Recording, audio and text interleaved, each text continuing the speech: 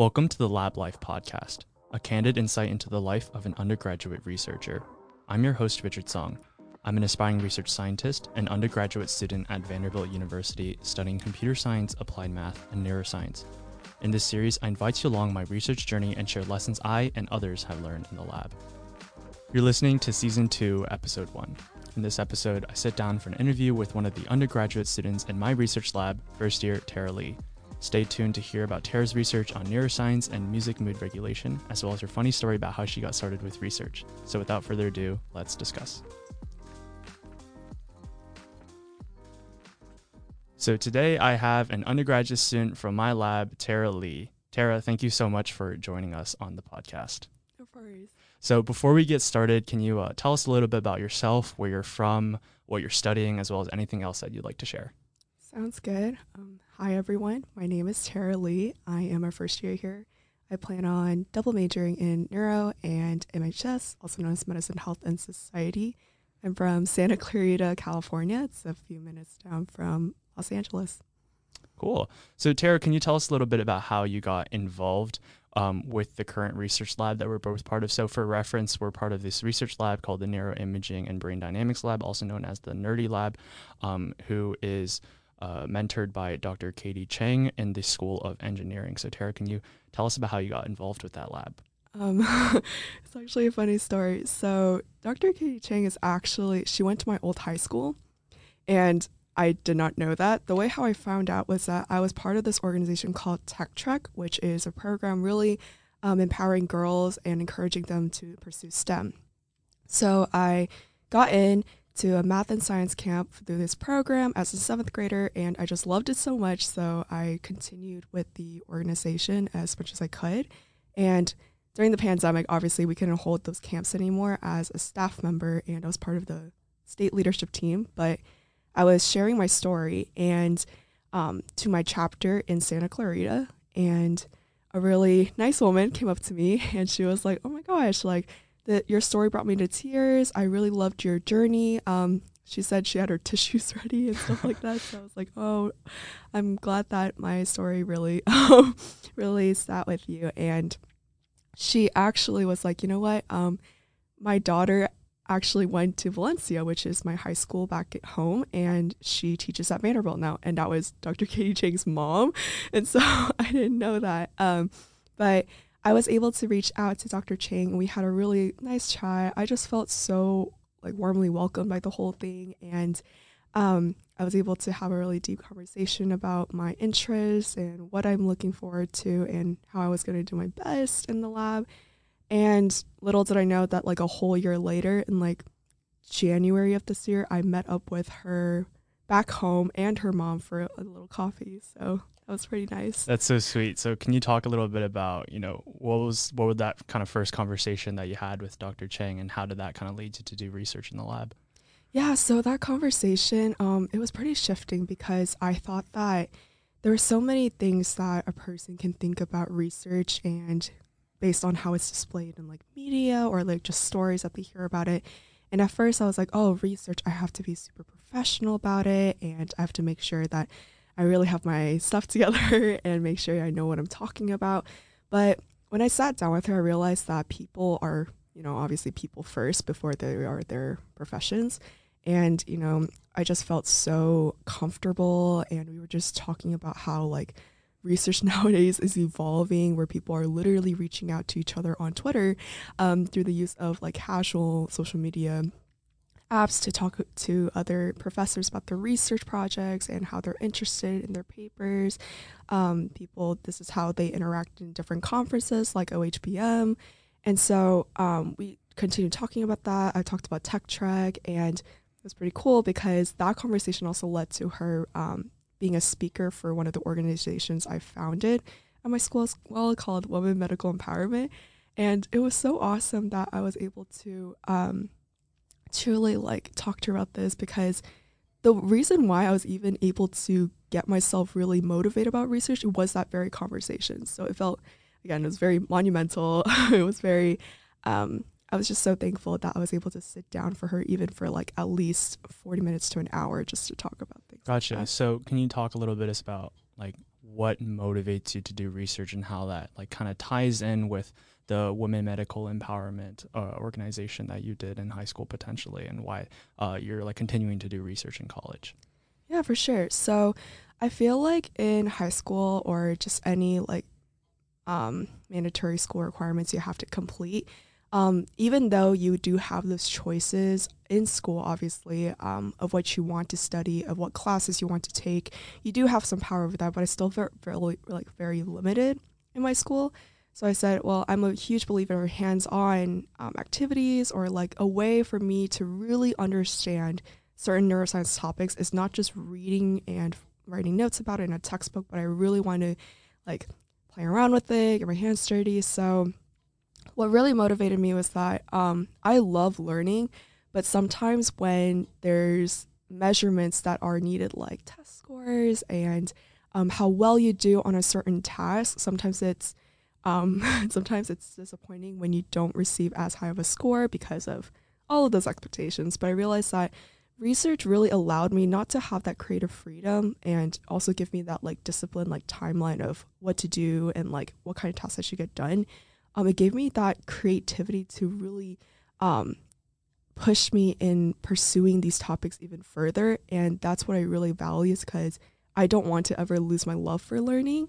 And research was exactly the reason why that I broke out of that slump I was in during the pandemic and fell in love with everything again. That's really inspiring, and I love to hear that, because it's really similar to kind of what got me into research, which is, again, it's this shared love for learning, but at the same time, research, I believe, gives me so much freedom to really explore any like kind of concept that I want, and it kind of it almost lets me be a kid again, in that like, whatever I find interesting, well, I can tailor my experiment or my analysis toward that, and then who knows, like maybe from that we discover something completely new that nobody has ever known before. And I think that's like the coolest feeling in the world. But speaking about that, can you kind of talk about the research that you're currently doing in the Nerdy Lab? Just like, like who you're working with, as well as your just overall project. Yeah, of course. So ever since I started, I was listening to a bunch of different projects, and I was sitting in the different lab meetings during the pandemic. And then I heard about now a graduate student, I think she moved to Canada, Amelia. She had a project about music mood regulation. Now, as a person who loves music and anything related to music, I thought that was so interesting how she was able to combine both of her huge interests. She was a neuro and music major, but she was able to combine both of those, and I never even thought about it in that direction. So I looked more into it, and not only am I looking at mood music regulation, I'm looking at the effects of what it is like in non-musicians versus musicians, if musical training affects that mood music regulation, or how does mental health play into this? Does this apply when, let's say, you have stressful thoughts or depression, or any other mental disorders that we're focusing on right now? And on top of that, we're also looking at if different factors also continuously affect this, such as age and gender.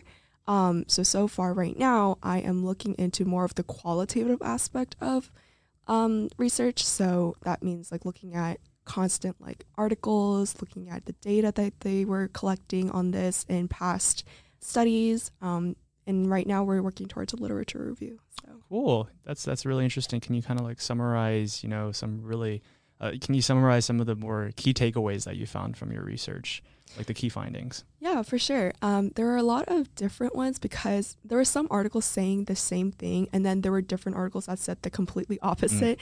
So obviously, like with some of these studies, one of the PI I work with, or the postdoc I work with, Ben, he said that sometimes when you're reading these articles, make sure you take things with a grain of salt, right, because you don't know the measures they did those studies with, or some of the factors that they were testing versus other studies that might have done things differently. So with that, some of the interesting things I guess that I can share was that at one point when I was reading these, I wondered if cultural differences played a huge aspect. There are a lot of studies that had specific nationalities, and for example, one study I read were mostly like Finnish participants. One study was mostly based in India, and it was just very diverse. But there was one thing that I read in an article was that regarding mental health and mood music regulation, the reason why that the results showed what they did was that some people depended on fleshing out music and really relying on that to like relieve their stresses by putting an emotional aspect to it. So there's like ways how to assess that, such as the MMR scale, and there's like 5 different like aspects you can test with that, such are discharge or diversion. And with that, I realized that what they were saying was that the reason why the results were playing out, like I was saying, was that there's a huge stigma around mental health in India, and I didn't even realize how huge of an impact that can make on what the research was playing out to be. So I realized that I should really look into the backgrounds and just do a little bit more research above and beyond of what the article is providing me, because there could be some things and nuances that I'm not really picking up on, and I'm still not understanding about the results. Gotcha. So as someone who does musical therapy or music and music mood regulation research, I was wondering, like, what's your take on how music could potentially be used as a form of therapy for people struggling with mental health in the future, and where do you think this area is going in the future? You know what?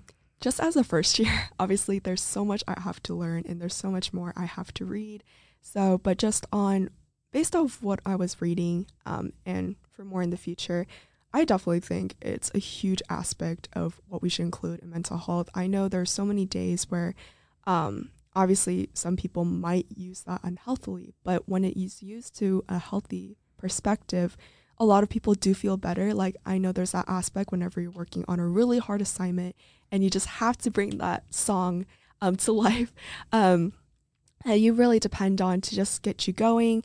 Or if you're really feeling down and you just want to lift your spirits a little bit, like even putting along like music that you truly love or artists you really enjoy just changes that vibe a little bit. And so I really do think it's such a amazing thing. Another aspect of how I saw how musical therapy works, or how music mood regulation can be adapted, was that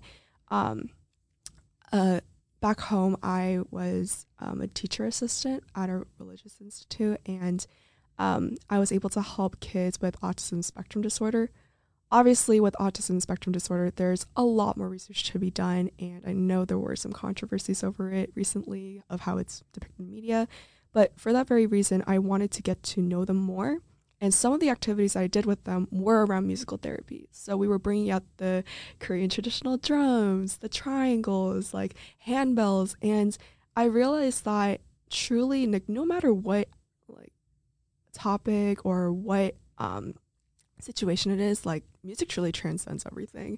Agreed. So yeah, I just truly advocate for it. Gotcha. That's so wonderful to hear.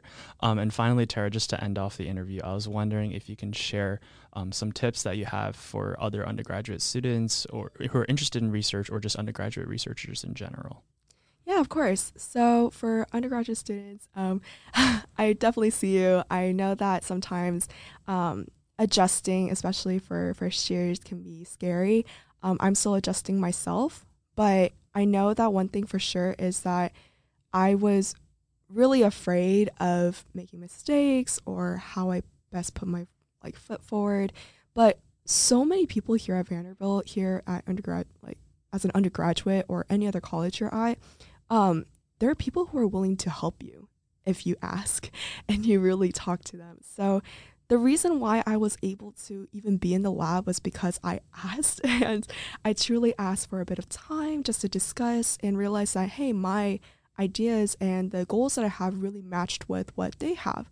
And you'll never know until you try. And I realized that sometimes people hear that saying so often, and some people will be like, oh, that's so cliche, but it's cliche for a reason, right? Like, it's such a prominent truth where you really just need to get yourself out there, no matter how scary it is. obviously don't force yourself into it, but once you think the time is right, don't let go of that if you can. Oh, totally. Yeah. I've talked about this so many times before, but like to just like other students, I think like the biggest thing that I can recommend is just ask and put yourself out there. Cause at the end of the day, there's just going to be so many opportunities that arise just out of like a serendipitous chance that like you didn't see coming, and that like that could potentially just transform your experience here. So thank you so much for that advice. Thank you for listening to the Lab Life podcast. If you enjoyed this episode, please consider subscribing on Spotify, Apple Podcasts, or whichever platform you are tuning in from. Please do not hesitate to reach out with any inquiries at richard.w.song@vanderbilt.edu. That's richard.w.song@vanderbilt.edu. So long for now, and I'll see you next time.